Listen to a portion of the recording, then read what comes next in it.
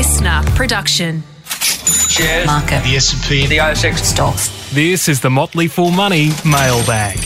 Welcome to Motley Fool Money, our very special Sunday mailbag edition with me, Scott Phillips, and him, Andrew Page. G'day, mate. How are you? I'm very good. Yourself? I'm exceptionally well, mate. You are, of course, the Managing Director, Chief Cook and Bottle Washer, Chief Investor, the man himself, the straw man himself at strawman.com. Mate, thank you for making the time on this pleasant Sunday, or Thursday morning as it might be, to join me. I, of course, am the Chief Investment Officer of the Motley Fool here in Australia, and that's who we are. More importantly, who are you? Because we're going to answer your questions today, the questions that you've thrown us, maybe some comments, maybe some questions. A couple of emails took us to task, Graham, for last week, so get ready for that. We will do our best to accept the criticism constructively, or we may rant and call you funny names. We'll see how we go. Depends how the mood goes. We won't do that, I promise. We'll do that off air, right, Andrew? Of course. A quick heads up. We get one, I will read later, one compliment for not having a prepared script. And I thought that was lovely that people actually thought they were doing that for some, constructively artistic reason rather than just because that's how we work. But I'm happy to take that, and we will proceed accordingly with that particular students of improv theatre, perhaps. There you go. Have you ever done improv? No. I'm told you have to always say yes. My whole life and career has been improv to some extent. It's supposed to be funny though, you know that, don't you? Yeah. Well, all right. There's the first problem. Let's get to our first question, mate, from a listener who calls themselves Chewbacca. I don't know why. They don't say why. They just signed the email Chewbacca, so that's how we're going to go with it. Hi, Scott and Pagey. First time question for the mailbag, but a long time listener. Love your stuff, guys. Thank you, mate. No one seems to be able to answer my question, which is regarding stock announcements. I currently invest in ASX shares through CommSec. One of the features I love, and is a main factor of why I choose them as my broker, is that you're able to get alerts immediately after the company has published an announcement and can view the announcement on the app. The convenience is key for me. I like seeing the stock's announcements on one page. My other brokers, which I use to invest in the US, don't have this feature. They just have the news displayed by the media, which just creates too much noise. So to my question, is there an app or a website that has a feature where you can see US and European stock announcements and perhaps to be able to receive notifications in real time? If you guys are unsure, business idea? ? Haha, stay safe, full on Chewbacca. I am going to go first, mate, only to say I've got no idea. I've not seen an app that just does announcements. There is the US Edgar service, which is run by the SEC, which provides those things. That's a really nice platform. It's just company announcements, but I don't know they do alerts as far as I'm aware. And I've got to say, mate, I know nothing about the European market, so I'm no use there. Do you have any additional thoughts on that one? No, although I'd be surprised that there isn't. There used to be a really cool one in Australia, although it was allegedly illegally scraping the data from the ASX. But God, it was handy, so I won't mention the name. But it was just such a great platform, and I agree. I mean, the ASX announcements page is one of the highest rotation pages on my browser. To be honest with you, right. I just go straight to the original source of truth. But as to what is out there, US, European, that will actually give you a push notification or something, I'm going to say unfortunately pass as well. Although it seems surprising in 2021 that someone hasn't done that. There may be some reasons with the gatekeepers, in our case ASX, who might say, no, that's ours, and we're not going to let others do it, even though we're not going to do it very well, and others could do it really fantastically. Listcorp is a company in Australia that I use, just a free service. They're pretty good with that kind of stuff. But yeah, mate, US and Europe, I'm no help. Sorry. Maybe worth outsource the issue here. Maybe worth jumping onto a Reddit thread or something for US European market and ask the question. You might get a good response. Yeah, very possibly, mate. As you say, the gatekeepers, why not? I'll go out there. I'm not a huge fan of the way the ASX controls access to data. I know they're a private business, and by definition, that's how they kind of choose to make some of their money.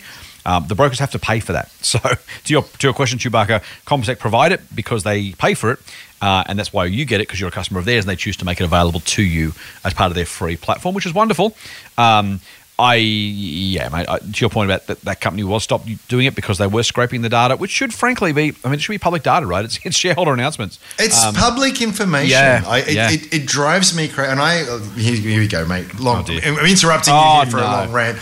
But we with Strawman, obviously we need share market data, and it is a very cozy oligopoly in terms of data providers that charge like wounded bulls and deliver terrible service.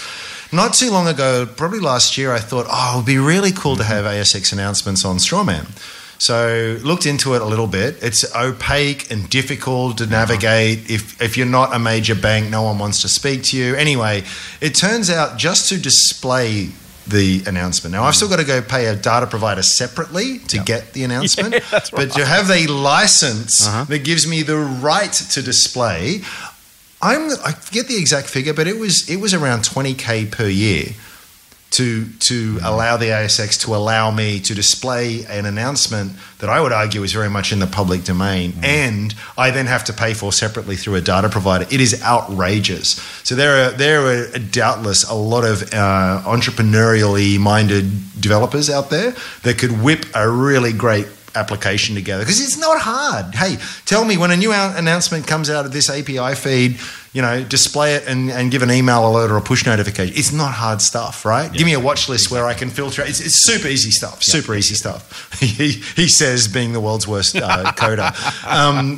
But it does frustrate me, and I feel as though the ASX is what you might call I know technically it's not a monopoly because it Tri-X, but let's call a spade a spade. Yep. It is effectively a monopoly, and probably a natural monopoly. Yep. It doesn't make sense to have thousands of different exchanges. They are regulated as a consequence of that, but I do think some of their pricing, unfortunately, it has perverse. I told you this would be a long rant. It has perverse. It has perverse outcomes, because what it does is it makes this data more inaccessible, more expensive, when it should be, I would say, mandate that to be free, accessible, and easy. And refreshing the ASX announcements page is pretty 2004 kind of stuff. So I feel your pain, Chewbacca. I feel your pain, and I'm sorry I can't give you a good answer. Yeah, other than maybe a bit of regulation would be nice if the government's listening. I'm okay for ASX to make $1, but something that should be literally part of a democratic access to data shouldn't be something that's restricted by payment. Hey, let's go to a question from Anonymous, who chooses to call himself Anonymous anyway. Hi, Scott. Maybe this is why. Hi, Scott. You are very handsome, smart, and funny. It wasn't even by me, Ram. I'm just assuming that Anonymous has realised that the more compliments you give us, the better chance your question gets answered. There is a pattern. I'm noticing a pattern myself. I have mentioned a few times that, we're only human, we have egos. If you want to say nice things to us, we will always appreciate that. He said, I have a question for the podcast. Can you please discuss the rules on trading with insider information? Now I know why they might be calling themselves Anonymous. Are these rules specific to any particular asset class? If I overhear a conversation on the street, is that enough to be classified as insider information? Kind regards from Anonymous.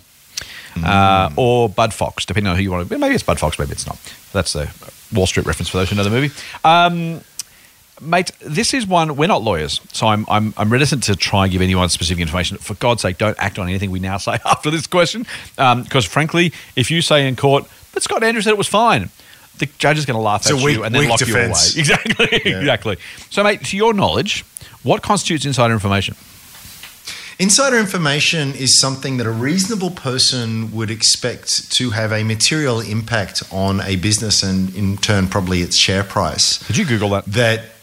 I didn't. I didn't, very well actually. done. It sounds pretty formal. It does. Now. It sounds pretty. Yeah, I love it so far. Yeah, that if known would cause a change in the share price. So, but is not disclosed publicly. It is information that only the insiders know. Now, if you find yourself with any inside information, don't trade it. And I say that for a couple of reasons. One, you don't want to go to jail. It's not worth it. I've actually come across a bit of inside information a few times. It's just loose lips kind of stuff. You sort of hear from a friend, and it just and it's just, could I make a little bit of money on this? Maybe. Is it worth going to jail? Definitely not. Exactly. And there's plenty of cases of that, by the way. You don't have to look very far to find some high-profile cases of insider information leading to jail terms. So we're not mucking around. Yeah. No. And here's the bizarre thing, though. In the couple of instances where it's happened, it actually didn't play out the way I thought it would. So I remember once again, it was some company and someone said, oh, apparently the sales are going to be better than what they guided for. And you think, oh, that's very interesting information. That'll, when the market finds out this information, the share price will probably go up. Yeah. Share price went down. The share price actually went down. It's just like so. It's not always this ticket to easy riches. The other thing is as well as the ASX and others are getting quite sophisticated with this, so they will pick up anomalous behaviour as well. It's not like someone manually going through and saying, "Oh, is Bob doing the right thing here?" It's just they've got very clever algorithms that will pick up this kind of stuff. So so anything that you think would a reasonable person would expect to have a material impact on the business that is not widely known, that is inside information. We had in fact most organizations have very tight trading rules around policies around that to ensure that doesn't happen, and put what they call Chinese walls. I don't know why they're called that. Sounds probably inappropriate, but Chinese walls up between different segments of the business to ensure that one hand didn't know what the other was doing. But yeah, I don't know. What would you say about it? Yeah, I think you've nailed it, mate. I'm constantly amazed at how little people go to jail for, as in the chances they take to give up their freedom for 18 months, 2 years, 3 years to make a little bit of money. It's like, guys, nothing, like it's not worth it, right? Cheap rent, sure, but other than that, seriously, why would you? So yeah, material, non-public, they're the two component parts. Knowing that Bob the janitor has been replaced by Jane the janitor is not going to be material information, even if it's non-public. And if it's material in public, then you're completely free to trade on it. If you know something about a business, you're right. The other thing is it's not illegal to have inside information. It's illegal to trade on that information. And yeah, I just wouldn't do it. Here's the thing. My general view in life, call me too conservative, but also call me someone who doesn't want to go to jail and doesn't want to annoy the ATO, is if I'm not sure where the line is, I'm too close to it. Like it's a really, really simple rule. You know what? Could I have made an extra percentage point here and there from this tax rule and that tax dodge and this sale and this purchase? Same thing with selling and then buying back in a new financial year to kind of harvest the tax losses, right? Can you do it? Yes. The ATO has really broad anti-avoidance powers. Do I really want to test those? Do I want to spend a year and a half arguing with the ATO about how legitimate my trades were? No. Like it's just, and for what? A couple of $100, a couple of $1,000. Like a couple of $1,000 is a lot of money, but I guarantee you I'm not going to, I'll spend that more in accountants' fees and lawyers. So you know what? Just like if you don't know where the line is, you are way too close to it. In terms of whether it can be, are those rules specific to a particular asset class? I actually don't know the answer to that, Andrew. I can assume it's general because it's a legal rule, not a stock market rule. But I don't know that for sure. The big case recently, and there's some good podcasts going around on this, is the FX trader with his mate at the RBA who would release the unemployment statistics to him and say, and so he could trade the currency markets on. Made a lot of money. Funnily enough, probably never would have got caught, except he got greedy, the main guy in it, which is fascinating as well. So if you are going to do insider trading, please be conservative. No, I'm joking. I'm joking. Oh, but it's if that's your listening, if you're listening, he's kidding. And if you think it's serious, his name is Andrew joking. Page. He's Andrew. He's the other one.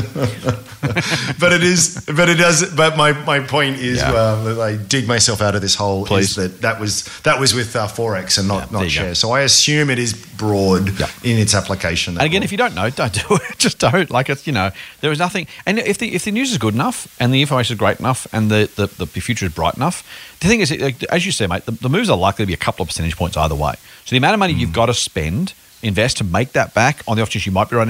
Even sometimes the news is good and the share price goes down anyway. But even if you're right, you get a 10% gain.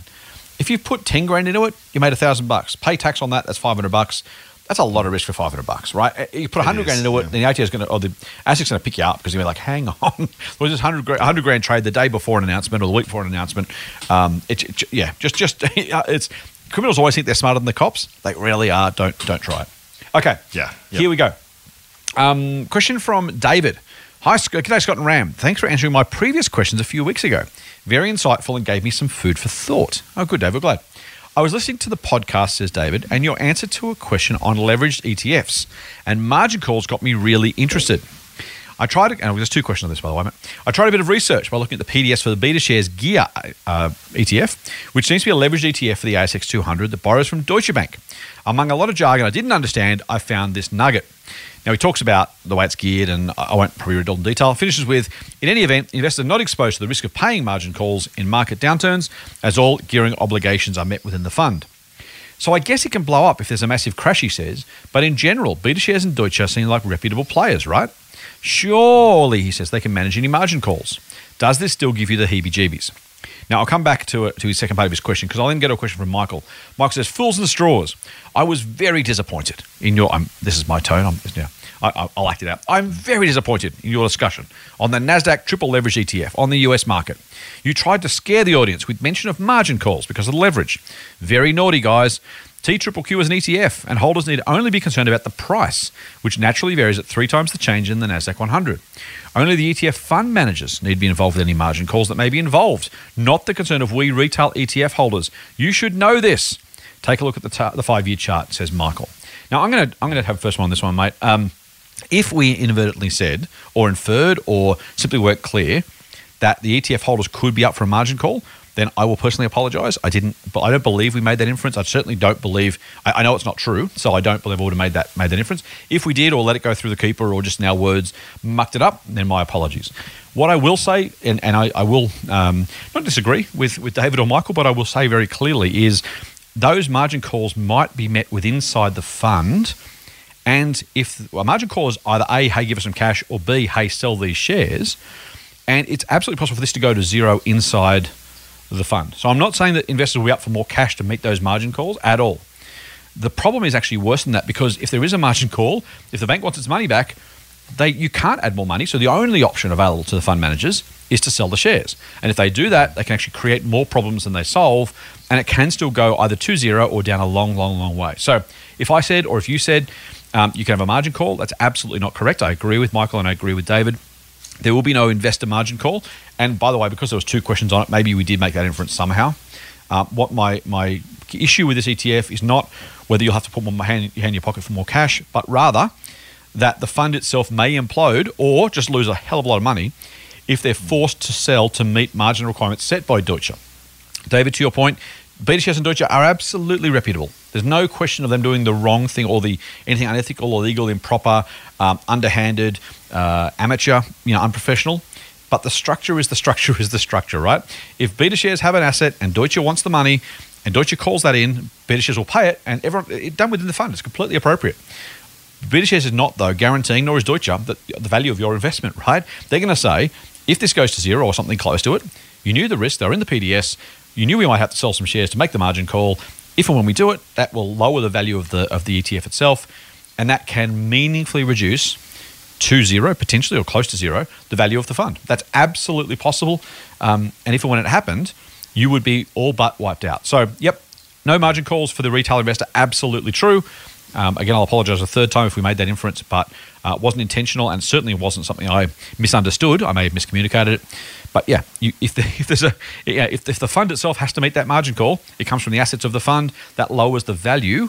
And so it's not just, as Michael says, not just 3 times the change in the NASDAQ. It's more if there are internal changes. For example, same as paying debt and paying interest. You've got to pay interest on that debt as well. So it's not just 3 times. The asset value is likely to move 3 times, but there's stuff over and above that which requires funds to be realised from selling assets, and that will happen. That's enough from me, mate. Any more for you? No, you've covered it. Cool. Yeah, perfect. David's second part of his question. Also, a few weeks back, you mentioned that sometimes you recommend customers place orders at 10:20 a.m. so that any early fluctuations are cleared out. Do you have any other similar tricks of the trade? For example, maybe if you're going to buy, do you do it in month X or day Y because all the big funds are selling to rebalance their portfolio? Or do you always use at market or at value to buy? I know I'm not going to out-trade the big players or find any secrets, just looking for good habits to build, which I love. I love this part, Dave. He's not saying, look, can I screw anyone over, or is there some sort of magic pudding? He's just saying, trade hygiene, right? What habits should I have, which I love. Just looking for good habits, says David, to build over a long and hopefully successful investing career to come. Cheers and keep up the good work, including the good oil. Thanks for the mention, David. And that's from David. So, mate, I call them trading tricks. We don't mean trading as in buying and selling, but when you're placing an order to buy or sell, do you have any particular rules of thumb you use? I'm really struggling to. I'm sure it happened, but I don't remember us saying that only trade after the market opened. if I did say that, I'm trying to. Can you remind me if we did and what the rationale was for that? Because it doesn't ring any bells. Look, man, I wouldn't because we don't script this program. I don't have any ideas. What I think may have happened. So, what we have talked about in the past is for ETFs in particular, but for shares in general, if you have a rush of buyers or sellers, I think what I was talking about was actually a just letting the market flatten out, or kind of if there's an imbalance at open, it is likely to move the price one way or the other. And for ETFs, I think I probably said that the ETF should always trade at the market price of the asset price. But if the ETF market maker isn't paying attention, and a whole lot of us try and buy or sell at a given point, it's possible that trades outside a balanced price because there's simply not enough units. I get so you. I think I probably said, if I did say it, I think I probably said, wait till just wait till the market's kind of found its natural balance before trying to buy or sell at 10-20. Okay. So I might have said that, I think, but that's probably the context, I hope. Okay. I just wanted to know because generally speaking, I'm really relaxed with these things. I just don't care. I know a lot of people do, and the way I'm a long-term investor, I genuinely am hoping to hold for 5-10 years, hopefully forever. And so I tend to think that if this is a good company at $1, it's probably a good investment to make it $1.10 or at 90 cents. There's a wide range. And likewise, if it's an awful business that's going to zero, I'm not the kind of person who's trying to make 0.5% here and there by trading in and out. And good luck to you if that's what you are. So for me, it actually, when I look at all of my good investments, whether or not I paid 10 or frankly 20% more probably didn't make much of a difference, and same on all my bad investments, which there are plenty of those too. It just doesn't make it. It's not worth stressing about. So generally speaking, if there is liquidity available, that is, there's enough sell orders there to meet my buy order, and it's roughly around the price that I think is sensible, I'll just buy it on market. Whatever. I don't really care. $1, $3, whatever. Just buy it. It's not going to make or break the investment case. The exception to the rule for me, though, is on small cap, reasonably illiquid stocks. Yeah. So, something that we've actually had a bit of a challenge with this Strawman. We had a few CEO meetings, and the price shot up afterwards because, and it's only because maybe 80 grand worth of shares went through at market orders and just cleaned out those sell orders that were there and just pushed the price up as a consequence of it. So those things you do need to be careful of, and in those instances, I just tend to set a limit price or try and just take little nibbles at it over time, because you just by buying any reasonable sum, you will swing the market. Yeah. And you're shooting yourself in the foot. You're basically saying, I'm prepared to pay a much higher price, and the sellers will disappear that are there, and you'll end up. And what actually happened in one case, we sort of saw this big sort of dynamic, and then the share price within a month was back to where it was anyway. So it's kind of. Do you know what I mean? I don't stress about it, and I, as a personal bugbear of mine, it comes up all the time because it's so not newsworthy, but news attractive in the sense that sell in May and go away, and October is crash month, and after October reportings, these are the better. A couple of things. Firstly. I don't think there's any statistical validity to any of these things. They're sort of these sort of observationally sort of anecdotal things that people tend to notice, but I don't think there's much validity to it. That's right. And there's certainly not enough validity there where it's actually going to turn your long-term average returns into something awful to something good. It's really not. Yeah. So of all of the things you have to worry about as an investor, and there are so many things, it's hard. Whether or not you're going to pay 1 or 2 cents either side of the current market price is the least of your problems. So it's my personal view anyway. I agree, Matt. I couldn't disagree more. I couldn't agree more. Sorry. A couple of things just on your example of small cap, low liquid stocks. There's a business out there called Steamships Trading. Have you followed that one? SST is the code. Hey, that is a fascinating business. Isn't it cool? Yes. It's really, I want to like it. Basically, probably just because it's a bit of a throwback to like the 1800s. But here's the thing, right? If you go onto I'm just looking at Comsec literally right now. We're doing this on Thursday morning, of course. Looking at it right now, there is not a single seller with a limit order in the system. So if you went to buy at any price, you couldn't buy because there's no one selling. But a seller could opportunistically throw a low ball offer and then maybe grab your shares. And that could be really, really meaningfully large gap because there's no other sellers there, right? Equally, if you're you mean a seller could put in a really high price and get you to... sorry, yes. High price, yes. And there's one buyer at $9.59. The next buyer is at $9.20. The one after that's at $9.10. The one after that's at $9. And there's a buyer there for $8. And that's it. There's only 5 open orders in the system at the moment. Now, again, if you were selling...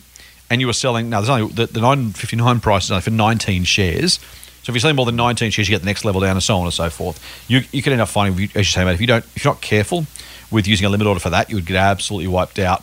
About the funny thing about that, well, so this is the 14th of October we're recording this. The last trade, 23rd of September.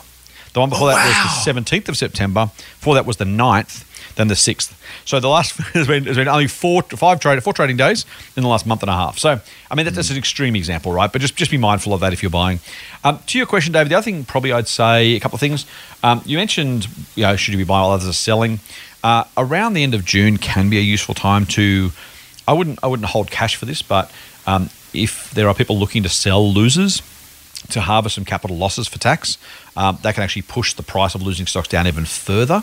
So that can be a time when it's worth keeping half an eye on some stocks that have lost over the last 12 months. Now, if they're down, they might be down for good reasons, by the way. So I'm not saying buy them just because they're down. But that's one time you might find an opportunity. I'm like Andrew. I only ever buy at market. I've probably used limit orders twice in my life, maybe a couple of times more, but not many if there's any. So for exactly the same reason, it just doesn't matter enough. It might be good hygiene to use it regularly, actually, arguably. But as you say, mate, if you're going to double your money in 5 years' time, whether you buy it $1, $1.02, or or 99 cents, is not going to be immaterial.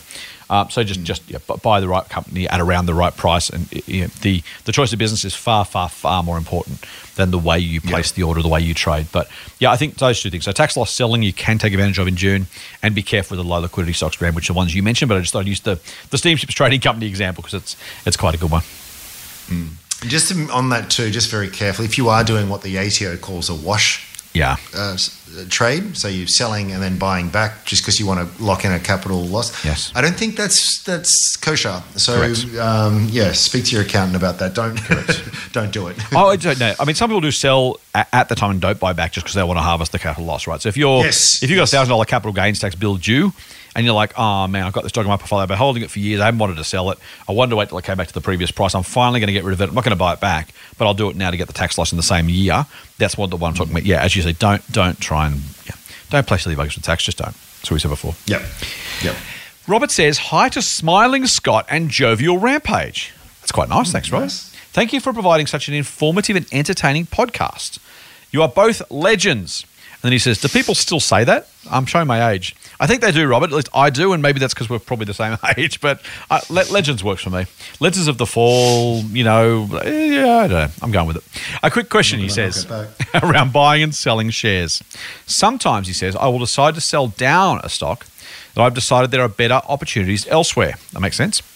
Once the sell order has been completed, I always wait until the money has cleared through into my account before placing the buy order, as I have never wanted to be caught short. I'm too cautious to change my ways. So it doesn't matter what the answer is. He's not going to change it. I'm too cautious to change my ways, but I always wonder, if the sale has completed, is the money guaranteed to appear? Cheers, or is that Kogan drink? He says in brackets, thank you, Robert. And that's from Robert. It's not guaranteed, right? But I don't remember the last time I heard about it. I think it's guaranteed. Is it? I'm going way back to when I was working on a trading desk years and years ago, but I'm pretty sure that once a trade is executed, it's yours. Right. It's like if you go to an auction and you buy a property and you win. I mean, you've still got to settle. There's consequences if you don't, right? So there's legal. There might be instances where it falls over. I can't think of. I think that's Robert's question, right? Is if it does fall over, he doesn't get to get the money, so his trade's going to fall over because he assumed he'd use that cash. So you're absolutely obligated to follow the trade through. But like with properties, as you say, there's times when the money doesn't arrive, and they're like, oh, now what do we do? Well, I think that requires, your broker going bankrupt or something like that, which is unlikely. But also, we have this thing in Australia. I haven't looked at this for years, and I'm sure it's still the case. We have this thing called the National Guarantee Fund, the NGF, which brokers all have to pay into each year. And it just means that investors are always covered even in that event. There you go. So the moment that your trade is executed, a nanosecond afterwards, you can use that cash. And I know Robert's not going to change his ways, and that's totally cool. But I wouldn't say it's impossible, but I would say it's as close to impossible as you would get. That money is yours. There you go. Hopefully that's a good answer. Look, we can't guarantee. We wouldn't guarantee anything. I've never waited. Not that I'm normally a super fast investor necessarily, but if I know I'm going to use the cash and sell something and buy something else, I do that pretty much on the same day. Again, maybe it's riskier than it needs to be. And as Andrew says, Robert, you're not going to change your ways, which is cool. But I wouldn't be too worried. Motley Fool Money. For more, subscribe to the free newsletter at fool.com.au/listener. Here's the question. Oh, dear. It's from Scott, mate. So it's a different Scott, I promise. He says, hi, Andrew and Scott. Thanks for the great podcast. And Scott was one who says, sorry, actually, that was Michael. Scott says, thanks for the great podcast. Well, this is a personal finance question rather than an investing question. I'd nevertheless be interested in your thoughts on it. Oh, dear. Oh, do you guys have a guide to how much you think people should spend on housing? Particularly in the major markets, it's a difficult question to answer because most people have to stretch themselves to purchase property. But obviously you don't want to stretch yourself too far, especially if rates might be heading north in the coming years.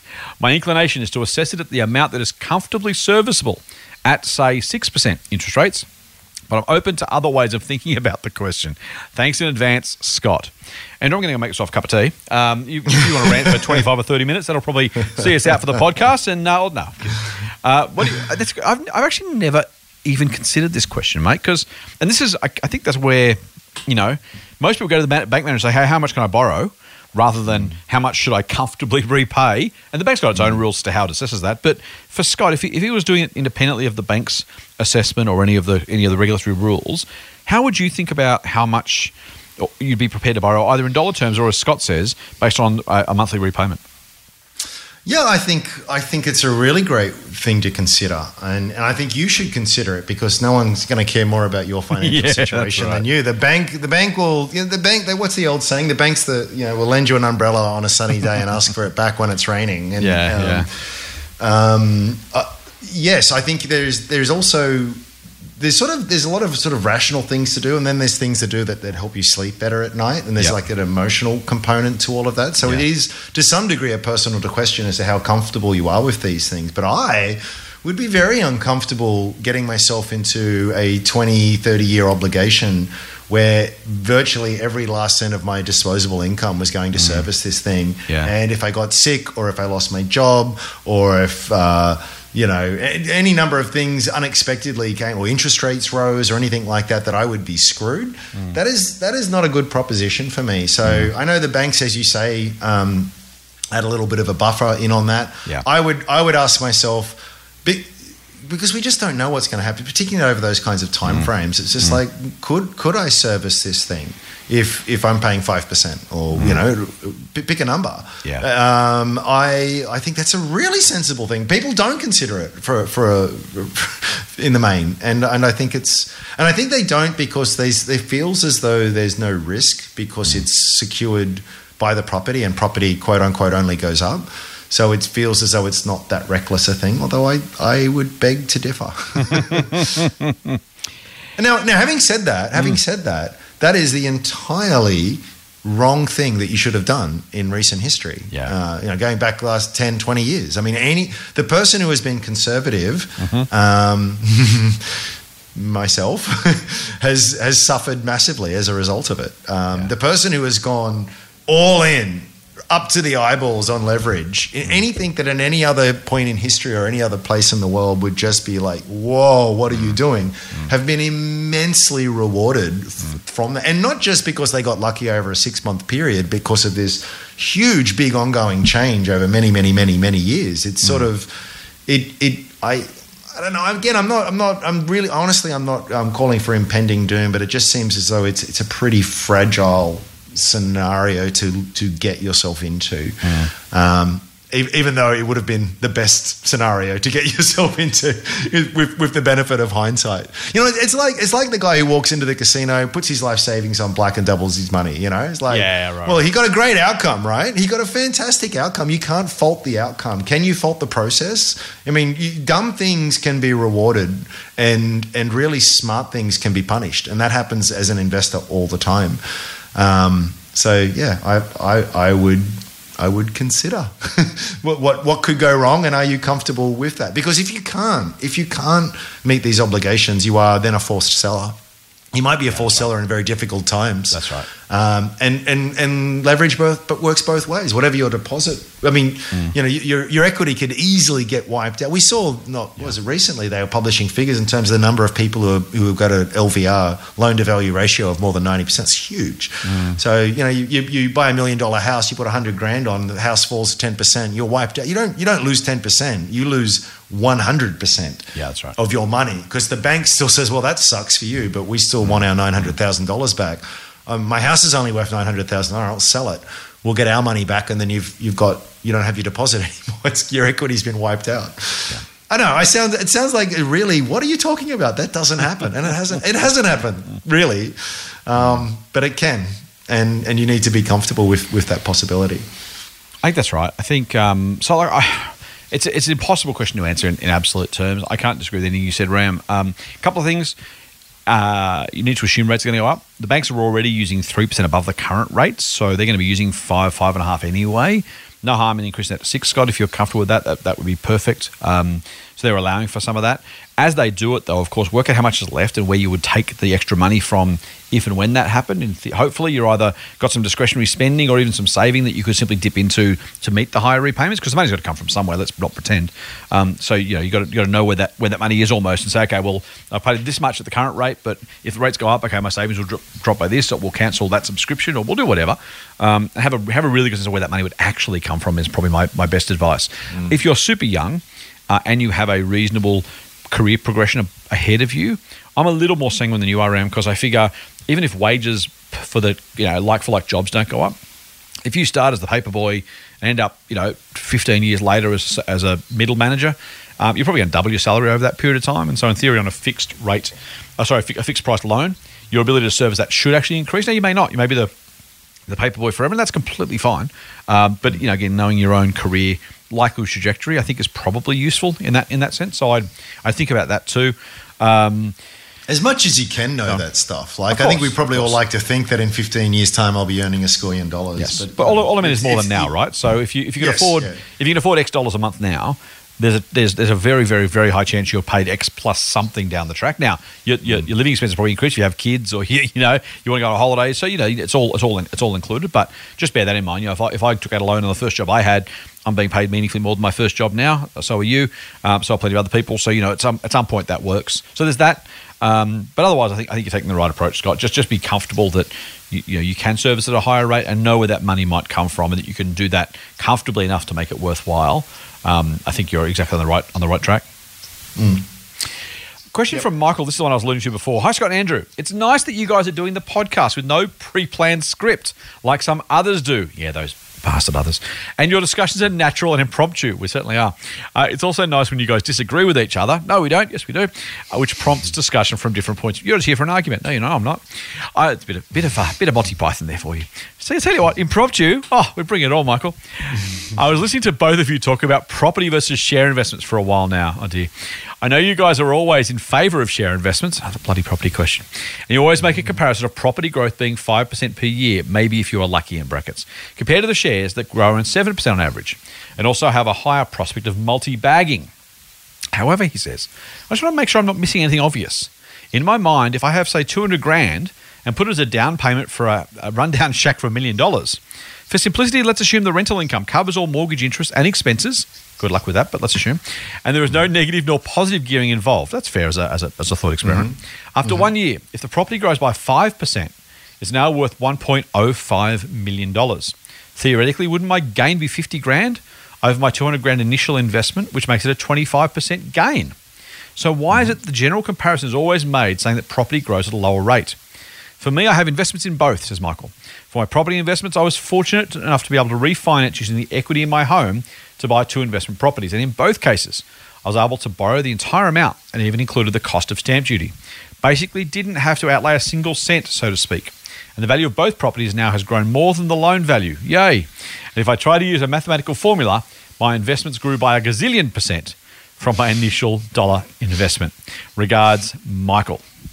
Good questions, mate. I will say I think that is absolute. The main thing going for property over shares is absolutely leverage. You can't borrow 95, 90, 80% comfortably on a share portfolio and do it the same way without a margin call. That to my mind is absolutely the strongest argument in favour of investing in property. But your thoughts on Michael's question, mate? I think it's not framed, with all due respect, Michael, well, because what the asset does is what the asset does. The way you've structured that is different. So I could take your example of my 200 grand and borrow money and leverage up in the market. And then if the market went up, so what really matters, I guess, when we've mentioned it in the past, and we're just going on long-term historical figures, it's just a fact. Maybe that's different in the future, but so far shares have done better. Now, if we leverage them both up to the same degree, we get a consistent impact there.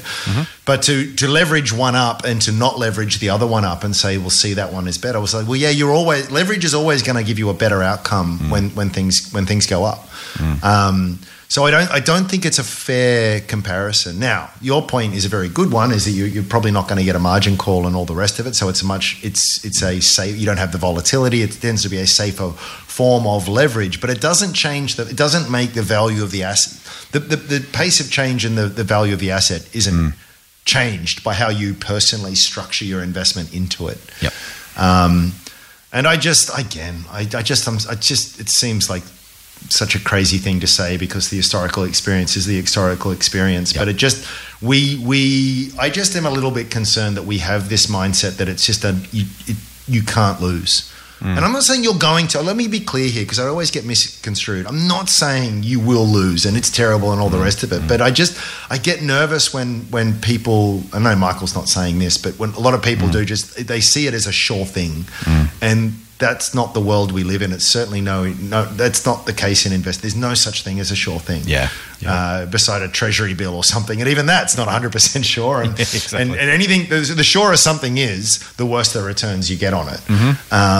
So that's just where I would be a little bit careful. So I was listening to the radio the other day, and Alan Kohler was on there talking about property, and he was saying that shares, property is different because people don't. The way that people value property is, as you rightly said, is how much can I borrow? And that's what they do. But I actually took exception to that philosophically. I would say it doesn't matter what the asset is, that asset should be valued on the basis of the cash flow that it's going to produce, or at least is capable of producing. So I think that's another big problem here, where we've had this decoupling of any financial reality to these assets, where it doesn't matter that I don't get any kind of net cash flow out at the end of the day. I might get a tax benefit along the way, but it doesn't matter. And no matter what I do, where I buy, I'm still always going to go up from there. I just don't know of any financial asset class that does that or has those characteristics that can do it. Now, again, that has been the case. So this is why you sound like a crazy person when you're saying that. But theoretically, I don't know why that should be true, and certainly why that should be true at all times and all places, and it makes me nervous. So I'm going to try and find a path between you and Michael here, Andrew, which is not hard, because you've gone way up the end of one angle. Here's the thing. I think Michael is dead right. The only thing that matters at the end of the day is the dollar value of the gains you make over a long period of time, right? Now, obviously, there are riskier ways to do it. Just because you win Lotto doesn't make Lotto a great investment.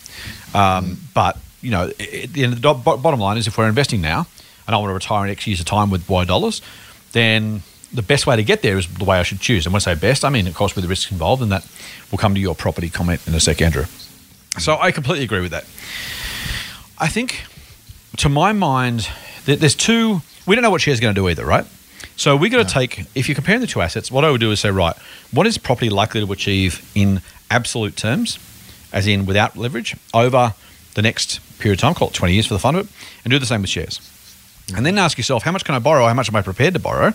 And what are the risks and upsides of borrowing that money for each of those two asset classes, and go from there. The point I made when I was introducing the question is you can borrow 95% of a property's value, and if you borrow 95% of a $1 million property, just for the sake of the argument, you put 50 grand down. If the property eventually over 40 years doubles, you've still made a profit of that dollar increment, which is another $1 million, right? So you made $1 million to the good. Assuming you've paid the rent's covered the mortgage, all that kind of stuff. You have to allow that cash flow difference as well. But assume that's true. On the other hand, I can have 50 grand worth of cash, and I can maybe we don't recommend margin at all ever, but to do it like for like, I could probably comfortably borrow maybe 30%. If I pushed it, maybe 50%. So I could probably get a $100,000 portfolio with 50 grand. Now, to earn $1 million on that, it's got to go up 10 times in value, even including the leverage, whereas the property's only got to double. And so the hurdles for both of those, and they're extreme examples, right? So I'm not arguing either way necessarily just yet, but the cost of each of those and the return for each of those is absolutely worth including. And I have more than once thought, you know what, I think property's going to do much worse than shares at an asset level, as you rightly point out, Ram. But if I could borrow 95% or 90% or 80% of the asset value, because I know I'm not going to get a margin call, which makes it much, much, much safer. Even if property values fall, banks aren't going to call the loans in because they'd go broke. They send themselves broke, so it's not going to happen. Whereas your broker will call your shares in super fast if you hit a margin call, right? They're not even going to blink before they make you sell because they don't have a dog in the fight in terms of getting the money paid. So that's where it's a little bit different to me. And I got to say, if I honestly thought, and I don't necessarily think this is true, but if I honestly thought that property's going to do 5 and shares are going to do 7, and I could borrow 95% on property and 30, 40, 50% on shares, I'd go the property option. I really would. Not because I prefer property, not because I think property is going to give a better return, but the cash return I'm going to earn is going to be much higher if those return expectations are real. And so I wouldn't even look at the past and necessarily extrapolate. But I would look forward and say, hang on, where do I think the money is going to be made by asset class? And how much of that can I leverage? And you do need to include things like ongoing costs. You've got to pay tax on the rent, and you get a deduction for the interest, and you've got to make sure one covers the other, all that kind of stuff. But yeah, I don't actually disagree with Michael's logic at all. The only question to my mind, I'll let you jump back in again, Ram. The only question in my mind is just which one is going to give the best return after leverage and after the interest bills paid and everything else, and how likely am I to be able to forecast that correctly? If it's 5 and 7, properties are lay down misere. No, I don't think it's going to be. I think shares are going to do better. I'm not sure property's going to do as well.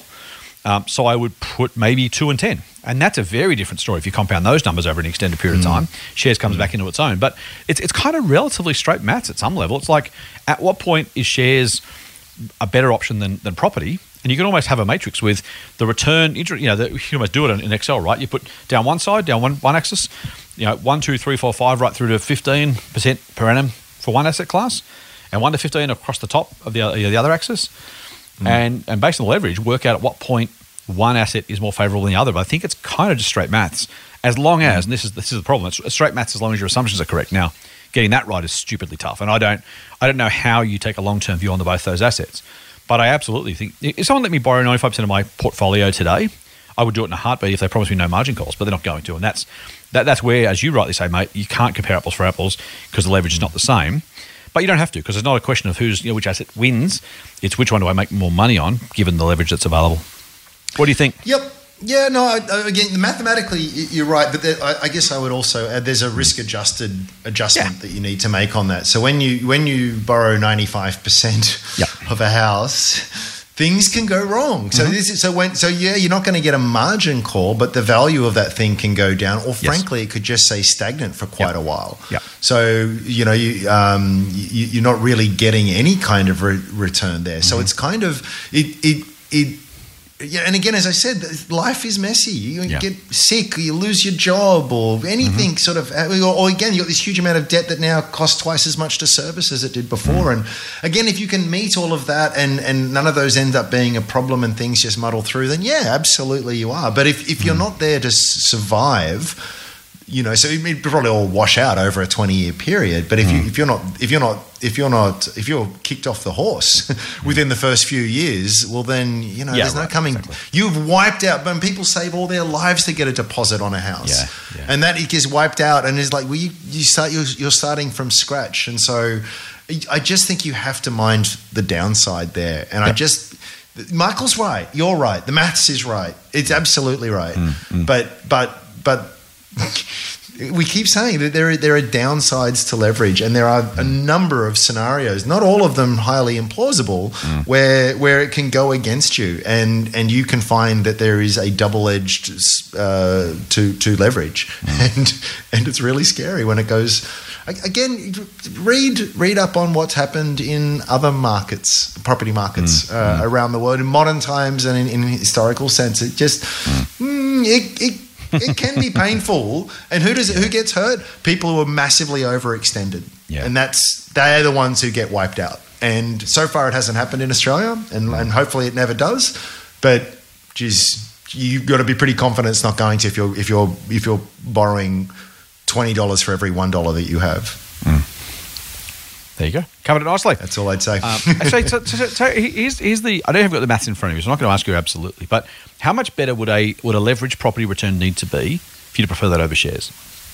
Conceptually, doesn't mean an actual number, but at some point, if I said, look, you can turn $100,000 into $1 million in 5 years with property or 15 years with shares, do you take the bet? I don't know what that would work out to in terms of percentages, but where would you draw that line for yourself? Would you do the maths and go, selling my portfolio, I'm buying the unit in, I don't know, in West Sydney or New Farm in Melbourne, or Brisbane, or somewhere in Toorak in Melbourne. I'll buy that because the return is, I'm expecting a 5% return, and I can leverage 20 to 1, or I can get a 10% return in shares, and I can leverage 1 to 1.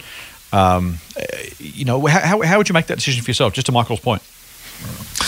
I'm trying to do some maths, but it's not working. So I guess it would depend. It would depend on my confidence of that future return. Yeah, right. Okay. Because it all hinges on that. Of course. The difference between something that might be 5% per annum on average over the next 10 years versus something that is 2% per annam or flat. It's just such a massive difference, and it changes everything. And no surprises. I have a personal view that I think 5% is compound going forward from here. I mean, housing's went up 23% or something nationally in the last year off a lower base, but that's not normal. That's not normal. It's mathematically unsustainable. You can't do it. So I would. And I'm actually at a point where I think I've said this to you before. We actually go back to go and look at the Bureau of Stats and look at median house price and plot it out over long. It's not as great. It's not bad. I'm not saying it's bad, but it's not to the extent that a lot of people think it is. And these are gross returns as well too. These aren't factoring in other costs and the rest of it. So and then I sort of look going forward. I would say the same, and I've said it before about the actual. Not trying to be negative on property. I think the market's probably in a similar scenario as well. I think the next 10 years might be a little bit more difficult as rates try and normalize, or at least we don't have that tailwind of ever decreasing rates there.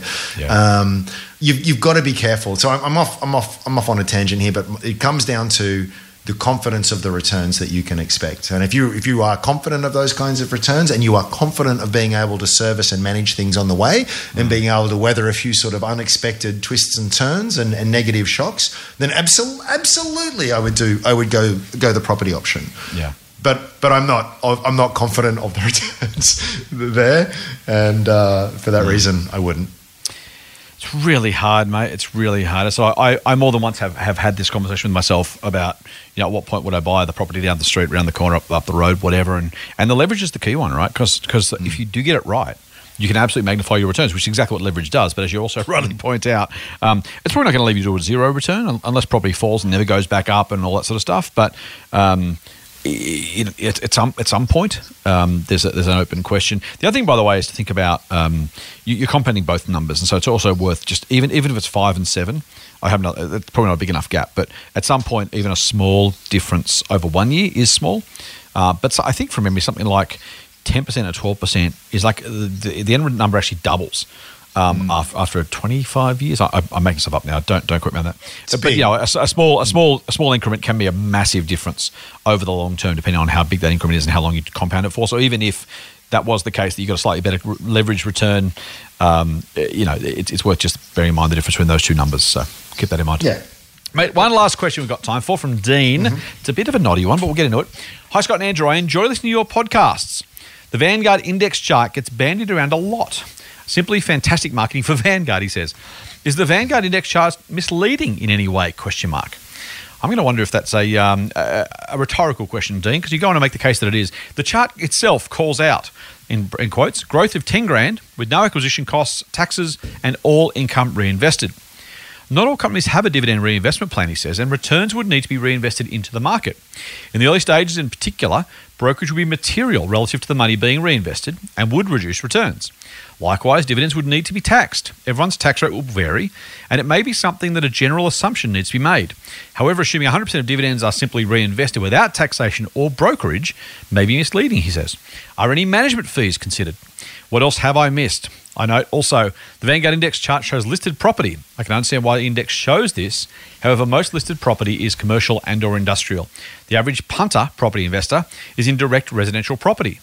Where would the line for residential property sit at? Assuming like the equities index, no debt, all income reinvested and no fees. Does such a comparison exist? Are there more accurate index charts we should be looking at? Thanks. And that's from Dean. Good question. What would you say, mate? They do all those things because they have to. Because you need to have an apples with apples and an oranges with oranges. So you can't. And whatever tax assumptions you make on what asset class, or, you know, your personal, you have to apply to another. So what they do is they say we're just going to get rid of that stuff. And focus on the underlying thing that we're trying to measure here. Is it necessarily a perfect reflection of what you would get in the real world with all of those very real costs? Probably not. But and maybe not too far off, depending on how you invest. But you know, the same is true of the property as well, right? So huge transaction stamp duty costs, or you know, so it's all very hard. So what they do is they try and they strip it back to the bare bones, and it's what it's really trying to show you here is a comparison between the two. So we could shift the y-axis scaling a little bit, but the charts would still look the same. But it's a really fair point, and it's a really good point as to why you really have to factor in the real true costs of investing, and you know what transactions, commissions, taxes, and everything I have to pay on the way through. Absolutely, you need to consider it. But the point of that chart, and we don't work for Vanguard, and we don't get a commission from them, but it's just a lovely chart that I think we talk about it a lot because the share market is this super crazy kind of thing, which is, you know, seen as a casino and the rest of it. But it nicely puts into view the long-term compounding wealth creation capacity of it, and it's just a nice reminder of that. Now, again, we should adjust that y-axis down 0.5%, but then we'd be adjusting everything down in that as well. So I think you can overthink these things. And here's the other thing I would say as well is, you know, we're share market guys. That's what we do. So we're biased. But again, I used to, again, much more ideological as a younger man, but I kind of think someone out there who's chosen to focus entirely on property and is doing it very judiciously and sensibly, I got no criticism there whatsoever. Now, am I going to get into a big argument and say, well, historically, shares have outperformed property by you know, just like, mate, you're saving, you're investing, you're doing really wonderful things, and you're doing it conservatively and sensibly. I've got no issue, and I just don't want to get into any arguments about that because it's something, it's in an asset class that you feel much more comfortable with, and it doesn't bring the scariness and a lot of the esoteric kind of stuff that comes with the market. Go for it, fantastic. You know, I'm not going to overthink that kind of stuff. But yeah, I think the point of the chart is that it just shows that the share market is a wonderful wealth creation vehicle, and so is property. But you know what isn't? Cash and term deposits, fixed interest, stay the hell away. You know, I think that to my mind is the major point. And it gets ideological pretty quickly, and we are shares guys, as you say, Ram. I think this, I don't really care what the number is, right? 10 grand to 100 and something grand over a long enough period of time is the point. And if it's 95 or 105 or 115, they should be accurate, right? I got to say, by the way, Dean, I've got no issue giving Vanguard as much free press as I possibly can. Not because I have anything, I've got nothing to gain from that. These guys are a not-for-profit who have done more, as Buffett said. Jack Bogle, the founder's probably done more for the average investor than anybody ever, including himself. I have zero issue giving a not-for-profit fund manager who's driving fees down and making investing more accessible as much free press as they want. I literally have no issue with that whatsoever. Is it great for them? Yeah. Good. I hope it is. I really do. I'm a big fan. So look, there's that. I think. By the way, you can actually, it's not the brokerage as much as you might think, because there is an ETF that tracks this stuff. So the other thing is you could buy the ETF every 6 months with the dividends, and that brokerage goes away really fast. You're not buying every one of the 200 companies. You can buy the ETF itself almost by definition and get that. But again, as you say, there's a management fee. So those things are absolutely true. But as Ram says, it's an apples for apples comparison. Take the costs out and say, look, what would it look like? The answer is X. And it is what it is, right? It's if nothing else, I don't care whether you use Vanguard or BlackRock or iShares or someone else, just keep your fees as low as you can. If this motivates more people to, as you say, mate, invest regularly in whatever the hell they want to do. You and I are trying to beat the market, right? If we do nothing else but encourage a truckload of people into the market and they all lose to the market by 2 percentage points a year, they're going to be far, far better off than if they hadn't done it at all. Yes. It's kind of one of those things where, I don't want to underplay the need to be accurate. And Dean's absolutely right to ask the questions. And I think those are really, really valid considerations. I don't know how you do it in a way that makes sense, honestly.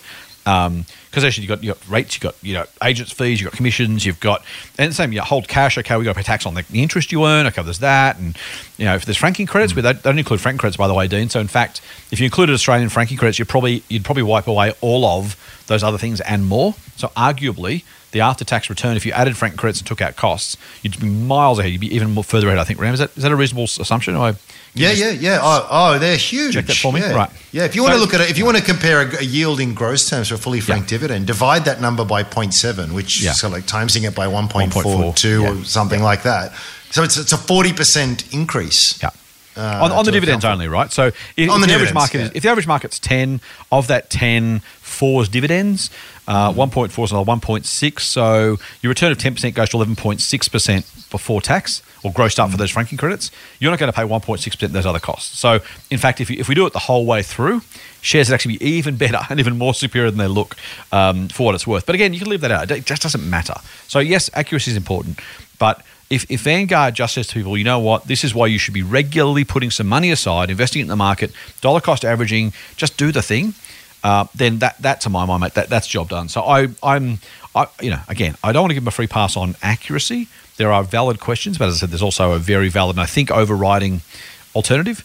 But far more importantly than that is the broad value of this, which is as a motivating tool, so that someone can say to a customer, a client, a podcast listener, hey, even if you don't get this return, if you get 2 percentage points less, you'll have $1 squillion in retirement if you just follow this idea. And if it's property, great. If it's I won't say cash, because cash really does suck. But that's kind of the point. So I couldn't agree with you more, and I've spent 5 minutes agreeing with you rather than just simply saying I agree. I've explained why I agree with you, because I'm pretty passionate about this one. I honestly, of all the things I can get worked up about, this is not one of them, I've got to say, just because it just doesn't matter. It's just not important enough. It's not even a Vanguard product, by the way, Dean. So the index they track, they don't offer an ETF for the ASX 200. They just don't. There's an ASX 300 index they offer. I think is it BetaShares or iShares that offers the 200, mate? I can't remember now. One of the two, doesn't matter. Sure. Yeah. So if you actually want to get that return, you can't even buy a Vanguard product to track it. But yeah. If you look at that and go, hey, it's wrong, but geez, if I can get 10 times my money in 30 years, I'll do it. Cool. That's job done as far as I'm concerned. And more Australians will be much, much better off if they get more exposed to that one for mine. Yep. One very quick point before we wrap it up too is just that I know Dean wasn't saying this, but it does come up a bit if ever I've talked about it. People go, oh, well, but for me it was different. Yeah. I bought this here. And I feel as though, well, again, these guys have to deal with averages, and it's not fair to do that. So you may have bought a 2-bedroom unit that did 10 times better than that as well. But if you're going to play that game, Well, let me introduce you to a little company called Amazon or Pro Medicus, So you can find when you're very selective in your examples, you will find things that are very well outside of the average out there. So you got to be careful with kind of that kind of stuff. And it's one of those, roughly right rather than precisely wrong things, right? Like it's just, as I said, I've said to people before, there are three things that will influence your investing portfolio, right? But by retirement, it's going to be time, the amount of money you add, and the average return you get, and almost by definition in that order. Because you can't make up for 40 years of missed investing by beating the market by a couple of percentage points for a decade. You just can't do it. You can't make up for, you can't make up with a couple of points for increasing the amount you save by $100 a month for the next 40 years. So if you can put time on your side, then deposits or savings or investments, and then returns. And look, as I said, we're aiming to be market beaters. I'm not going to put that aside for a second. That's super important, but far, far, far more important than the returns you achieve. Particularly without the other two. If you get the other two right, then of course then returns matter a whole lot more, right? But in order, if I could say to people, you've got three ways to do it, and the most important in order are more time, then more savings, then a higher return. Because if I save $100 and get a 15% return, I save $200 instead and get a 10% return, I'm miles better off. It's just the way it's going to work, right? The amount of money I put in is going to matter. And if I can do that return for another 10 or 20 years, rather than trying to earn 15% in the last decade, it's just not going to work. So time first, savings or investment second, and then returns. And that's what I think, for me, hopefully, what the Vanguard index chart shows more than anything. Yep, nicely said. I feel like a bit of a high horse, but it's been a while. High horse. Yeah. Cathartic. All right, that'll do us. Mate, thank you for joining me for another Mailbag podcast. Thoroughly fun. Always my pleasure. Always my pleasure. Thank you to those people who sent their questions in. We love them, even the critical ones. It's a fun conversation starter, and we get the last word. So no, I'm kidding. So it's very much worthwhile. We very much appreciate it. If you do want to send us your questions, we hope you will. Let me go in reverse this time. Info at fool.com.au is our email address. You can send us questions there. And again, as I said, send us an audio file if you want with a question. We haven't got any of those yet, but hopefully not far away. Info at fool.com.au. You can get us on, I'll go with Twitter first. That gives Ram a bit of a G up. At Strawman Invest is where you can find the Strawman account, or at Sage_Simeon. You can grab me on Twitter and Insta at TMF Scott P. Grab The Motley Fool on Twitter or Insta at The Motley Fool AU. Follow us on Facebook, The Motley Fool Australia, just facebook.com/The Motley Fool Australia or /Scott Phillips Money. That'll do us, mate. Until next Friday when I rejoin you, Fool on. Cheers. The Motley Fool and people appearing in this program may have positions in the companies mentioned. General advice only. Please speak to your financial professional to understand how it may pertain to your situation. Subscribe to the free newsletter at fool.com.au/listener. The Motley Fool operates under Financial Services Licence 400691. Listener.